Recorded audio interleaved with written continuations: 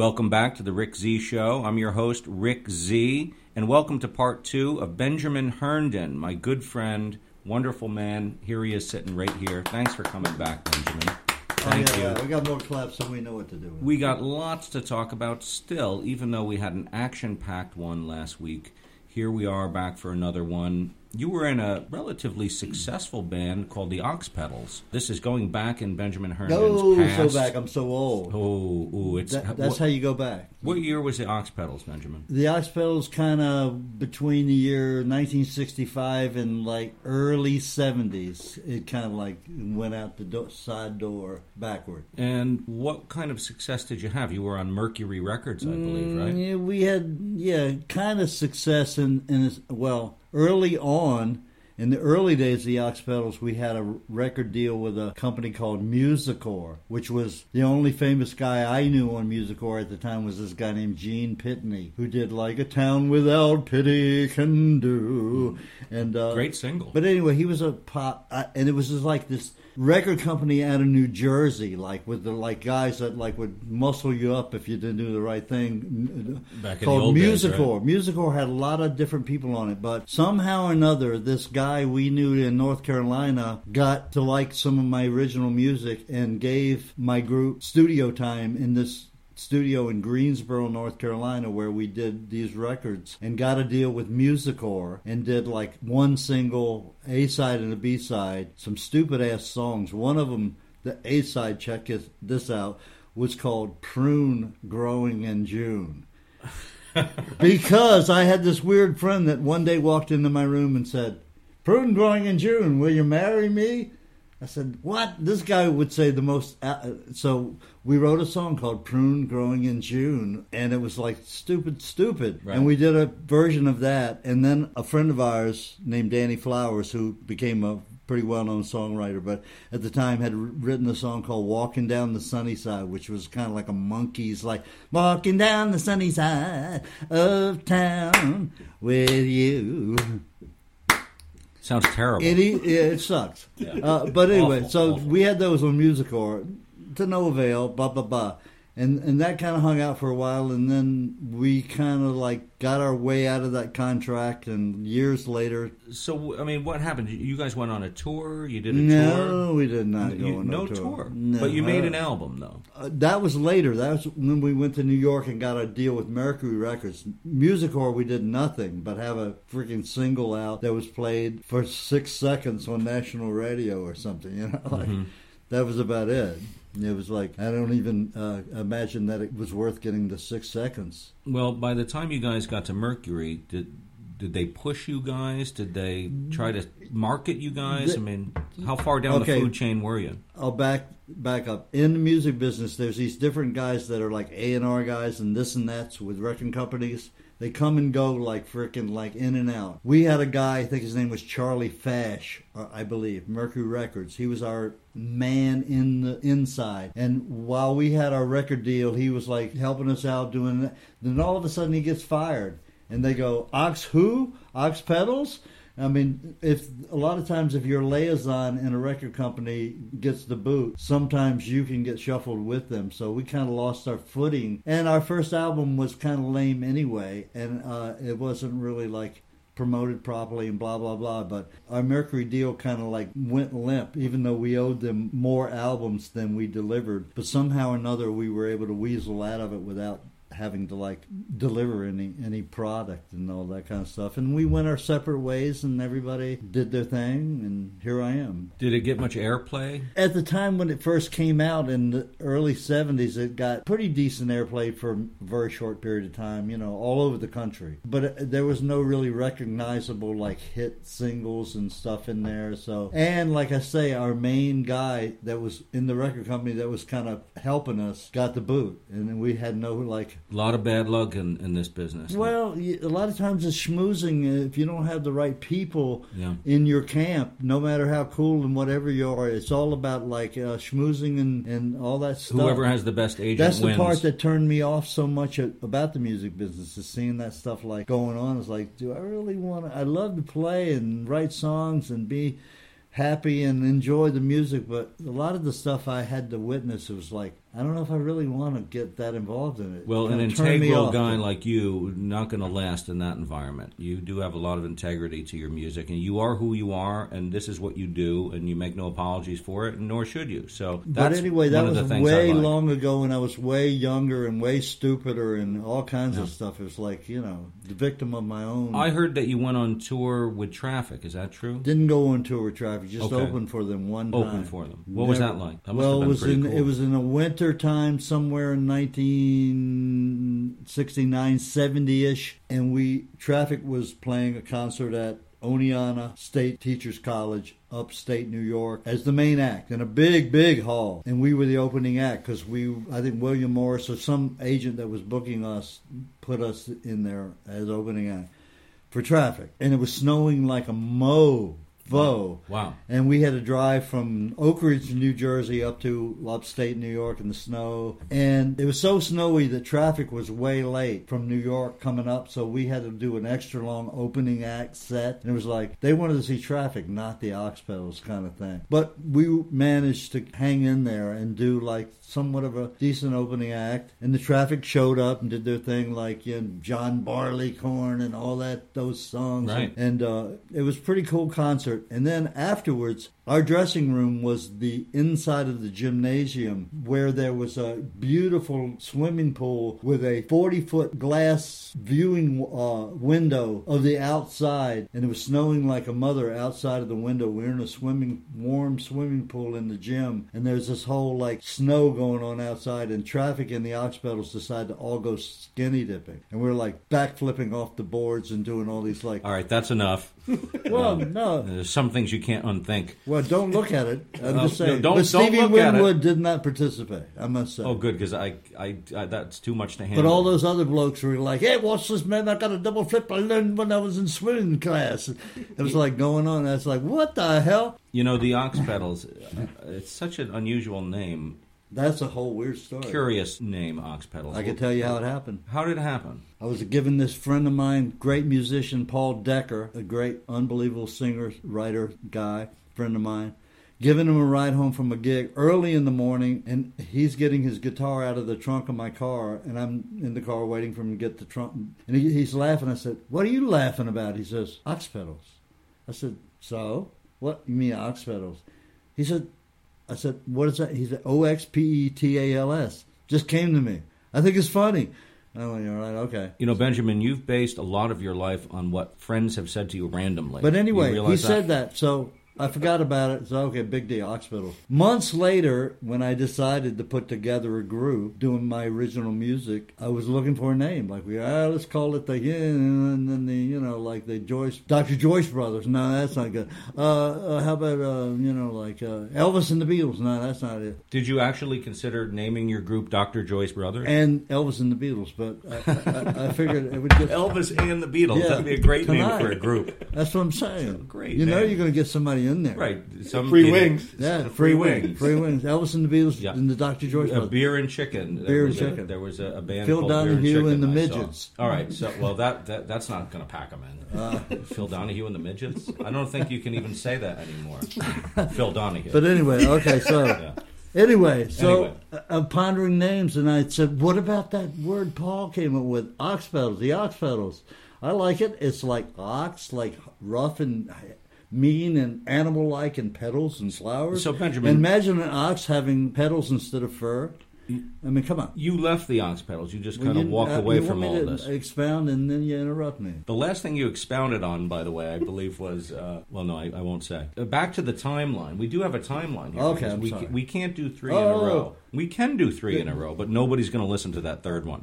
That's the problem. Okay. Okay. So, the Ox Pedals, you left them. You walked away. You said, that's it. I'm done. I Goodbye. kind of did that, yeah. How come? I got fed up, basically, with got a lot fed up. of things, just stuff. Early on, when the Ox Pedals started, it was based around music that I had written, and we got a record deal and a management contract and a lot of stuff based on the songs that I had written. And then once we got a record deal and a producer who was like ex-member of the Lovin' Spoonful, Stephen Boone, played bass, and he was looking for a group to produce, blah, blah, blah. We got him as a producer. And once he took charge, it was like I lost control of like it being like a group doing my material, and they said, "Oh, let's do some of guys. Let's do a couple of Steves, and what about Bobby's tunes?" And then and it became that. And I went, "Wait a minute, I didn't sign up for this," and I kind of sort of got us the contract based on my music. Nothing to be too egotistical about, but true. And there was a lot of stuff going on that I was just like getting over, and I kind of like bailed. Were you resentful about it? No, just bailed. Just said, I'm done. I can't do it. But they tried to keep the Ox Pedals together for a while after that, and it didn't, kind of happen. But Benjamin, how did we meet? We have a mutual friend named Tom Scarano, who was your original piano and theory teacher, jazz-oriented guy, who you ended up charming and becoming friends with. Yes, Tom's and he said, "You got to meet this guy, Rick." Then I know he's a wacky, and on. He was going about Rick. I said, "I got to meet this guy." And then turns out Rick's a wacky musician, and you did some album about goose feathers back in the Otis day. and Melvin's first album, Chasing Geese. Otis and Melvin, you got to check them out, ladies and gentlemen. Thank you, Benjamin. It's going to be on Broadway. No, it will be. Well, maybe someday, but not for Just a long remember time. that. I'm telling you right up front. Thank you. Right now. Well, Benjamin, you were on Otis the first and Melvin album. on Broadway. Put that in your notebook. Otis and Melvin is going to be on the Rick Z Show in about 2 or 3 weeks, I think. Otis and Melvin is a sleeper. Really looking forward to that. Well, our first album, Chasing Geese, you played stand-up bass on a song called Happy Hitman. And I remember talking to you sometime later about it, years later, and you said, I had no idea what it was. I didn't ever get a copy of it, and all I remember is just some kind of weird, wacky stuff. And then I think years later, you grew to understand what we were really trying to do. When the new album was being worked on fairly recently, you came and played piano and stand-up bass again on a tune, and I think got a better understanding of what the whole Otis and Melvin milieu is about. Yeah, the wackiness that I kind of overlooked, like, I'm telling you, folks, Otis and Melvin, you gotta give them a listen. They're wacky, they're funny, they're carnival-like, they're cartoon-like, they're rock and roll, they make your ass move. They got all that kind of stuff going on, but I'm telling you, Cyndi Lauper ain't got nothing on Otis and Melvin. Well, you're very kind, sir. But let's keep this episode of the Rick Z Show about Benjamin Herndon, and with that, let's play a tune. I'm missing playing, so let's play. Okay, what do you want to play? How about, what are we going to play? This is called Right Here Today. 1, 2, 3.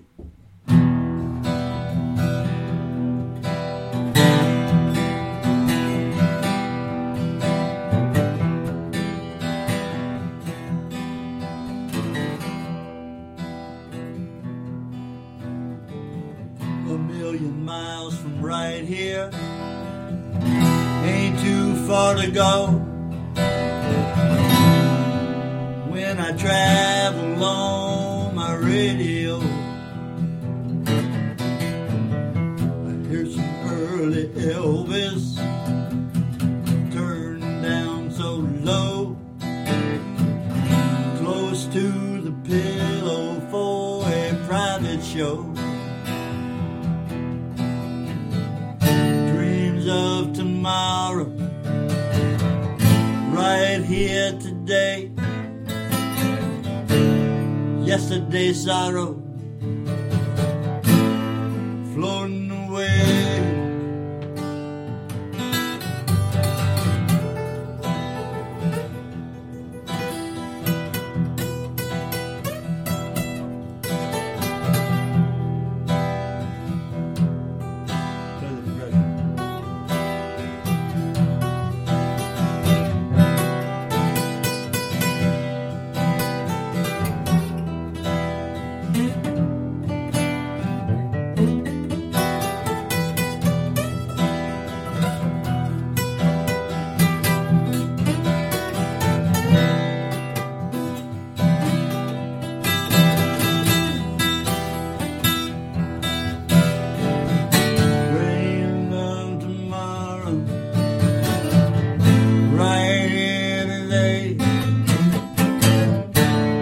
Yesterday's sorrow, floating away. Place me on the highway, to the road that leads me to a place where I can leave this heavy load. Focus on this moment, be in touch with love, get my direction from the ones above. Dreams of tomorrow, right in a day. Yesterday's sorrow,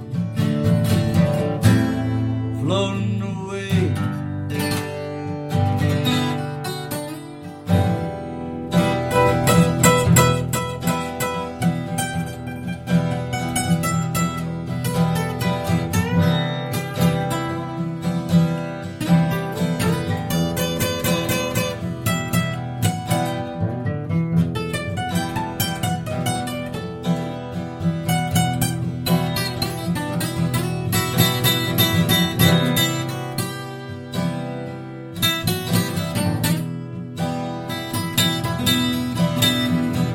Dreams of tomorrow, right in a day. Yesterday's sorrow, floating away. I'm riding on flood waters, I'm looking for my home. Used to be right over there, but now it's gone. Change is automatic, it's all moving on. Things from the attic end up on the lawn, then they're gone. Dreaming of tomorrow, right in a day. Yesterday's sorrow, right, floating away.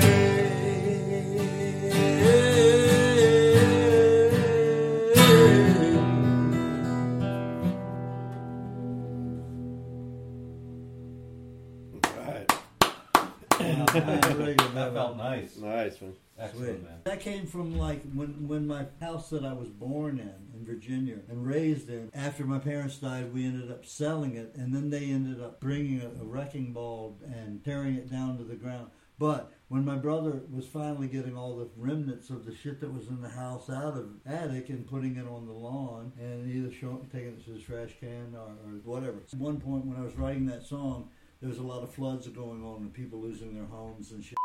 So I just put all this stuff together about like transition and wrote the verse that goes, riding on flood waters, looking for my home. Used to be right over there, but now it's gone. Change is automatic. It's all moving on. Things from the attic end up on the lawn, then they're gone. So, well, it's a great song. It's one of my favorites. All of your songs paint a certain picture that I can visualize, and that's a sign of a good writer. So, looking forward to the next time we play, which will be in probably 5 minutes. So, I can't wait. You met Miles Davis one time, didn't you? That's interesting to me. In a weird kind of way, yeah. It was very weird. Back in days that I did. Tell me about that. I want to hear about that. It's pretty great. I don't want to get sued. Well, give I hope me... Cicely Tyson's estate don't sue me. Oh, no, boy. It's a long story, but it's definitely Just true. Give us the 5-cent tour. You're the only person that's ever given me the opportunity to tell this to the world.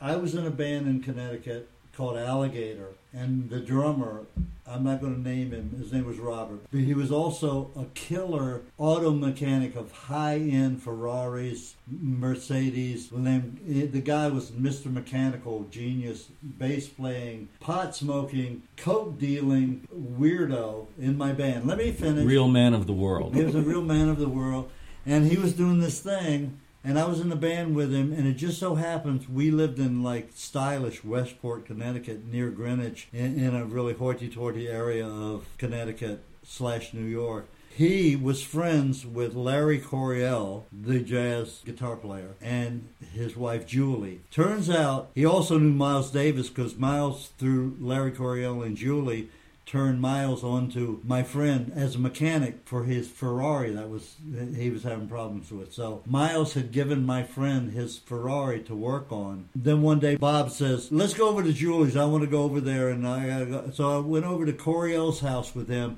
And lo and behold, sitting on the friggin' couch in a bathrobe is Miles Davis, like boxer getting ready to go on to the fight. Turns out he had a gallbladder operation or something, and he was staying at the Coriel's just to recuperate and get out of the city and get away from weirdos and stuff. And he's sitting there recuperating. And I walk in the door with this guy, Bob, for safety reasons.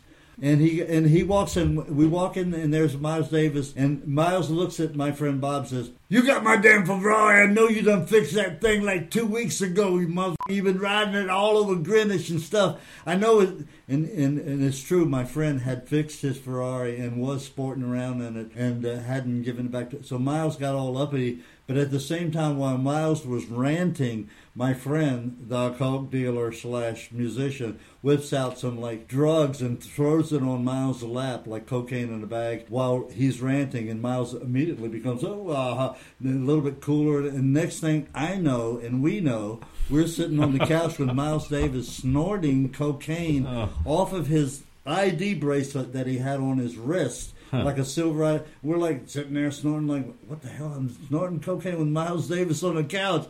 What's going on? And then, to make the story even weirder. And longer. It's an unbelievable story. Just so happens, for some strange reason, on the refrigerator in the Coriel's house was a plastic Boy Scout bugle, like no valves, bugle, taps only kind of thing, laying there. And my friend Cocky Lamort, that old kind of guy that he was, kind of pushy. Anyway, he takes the trumpet. This show is never going to air. You realize that, well, don't bleep the bad parts. All right, okay. So he takes the trumpet and throws it down on the couch next to Miles and said, "Play for us, mofo." And Miles says, got all snappity, but then we just let it slip. And all of a sudden, Miles picks up this Boy Scout bugle and starts going, playing, and then he goes into like master, like teacher mode, and goes, "Let me show you how much you can get out of one decaying note." And all of a sudden he's like, I'm getting master class in musical freaking like all of a sudden he's like playing like, look at this. This is, I can take one note, and you can get, if you put your soul in on and on. And I wasn't really like a Miles Davis kind of guy. But you were after that. I would have passed out had I been that guy. I was just, Miles Davis, he's cool, he's a jazz guy. But there are people I know who that would have happened to. They would have freaking like lost it. And he did this thing, and he was quite beautiful and calm, and he showed us a lot of really cool stuff about just like taking 2 or 3 notes and making them mean something and not just like riffing out. After the coke ran out, we went home. How many stories have I heard that end like that?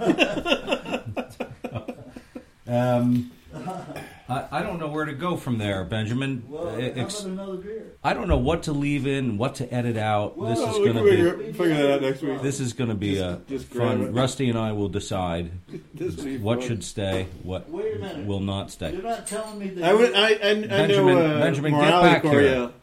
Yeah, well, I've had to- but when I was hanging I out have at had Larry to Coriel's house, he was a little kid who didn't give a shit about music. All right, Benjamin, you're addressing somebody else on my show now. You realize that. Turn and face me. I have been corralling this man ever since I met him. Oh, I didn't even know we were still on the air. Yeah, I was just bantering with your friend. That's okay. Moving Kiss on. me. No. BHB. Let's talk about that for a second. Benjamin Is that a Herndon blood band. type? It's no. It's the Benjamin Herndon band. Oh. I am one of the members. I knew you would be. I know our listeners are like, you've got to be kidding me. So let's talk about the Benjamin Herndon band. What's your vision for this band, Benjamin? Just to play music and have somebody give a shit, at the same time. I've been in the musical closet for many years, and I have all these songs stuffed. If I open the closet, there's cellos and djembes and accordions falling out.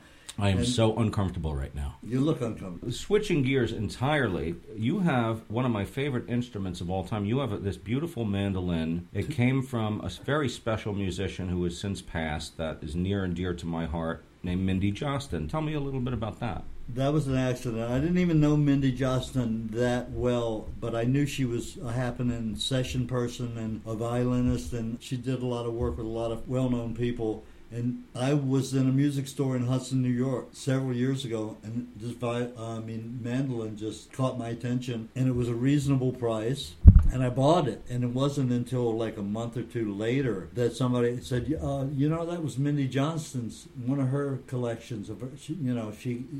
She got cancer and sick, and her estate and her family sold a lot of her stuff. I don't know that this was her main homeboy, a mandolin or nothing, but it was a beautiful Washburn sound. It is a beautiful lovely thing.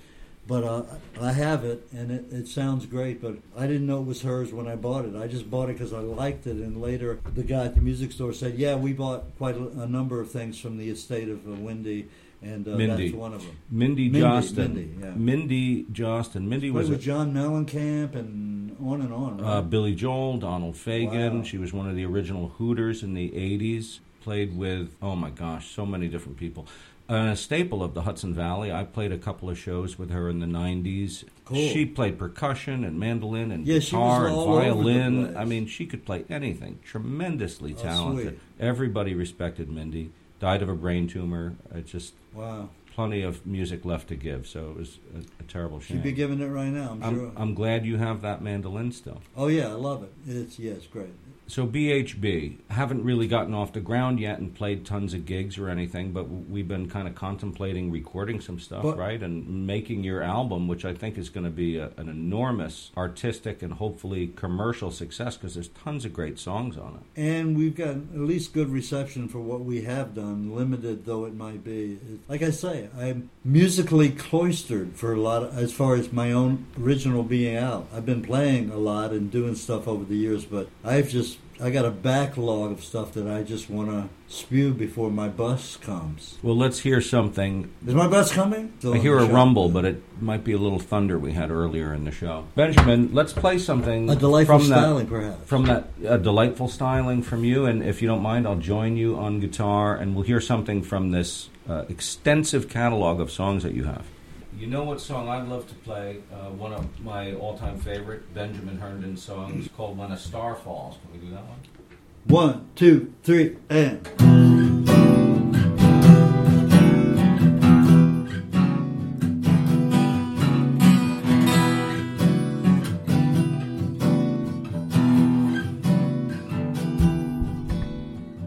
Don't know what it is about you. The sky's not the same without you in this heart of mine. Ever beating against the darkness, you are shining. Your memory is not declining like a child, ever repeating. When a star falls from the sky, this image is reflected in our eyes. Though so long ago it made us fly, where we are we still can feel its light.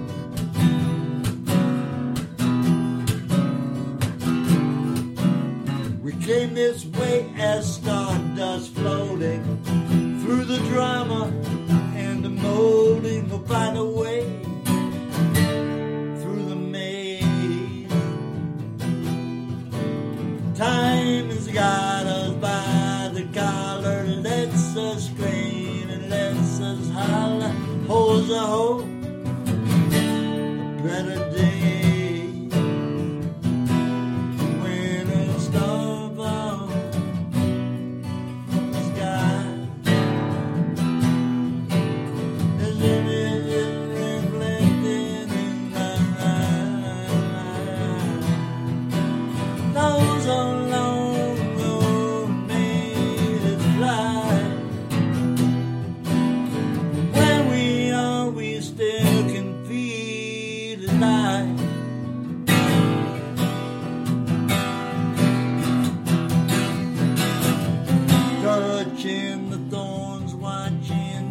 roses grow. Cultivating all you can. And when it's time to let the roses go, you know it's not so easy to understand that love is filled with such compassion, though it doesn't seem to fashion everything to fit our dreaming. Order dwells within the madness, inside the sorrow and the sadness, like love ever gleaming when the stars fall from the sky. His image is reflected in our eyes. Though so long ago it made flight. Where we are, we still can feel his light. Bridge coming up. Touching the thorn, watching the roses grow. Cultivating all you can. Cultivating all when it's time to let the roses go. You know, it's not so easy to understand, but the search for sense, the root to reason, can be found in just a season. This heart of mine is ever waiting, waiting, waiting. This moment's bound to be forever. All the things we try to sever come around again. Love rotating when a star falls from the sky. This image is reflected in our eyes. Those so long ago made it fly. Where we are, we still can feel alive. Where we are, we still can feel alive. Where we are, we still can feel alive. Where we are, where we are, where we are, we still can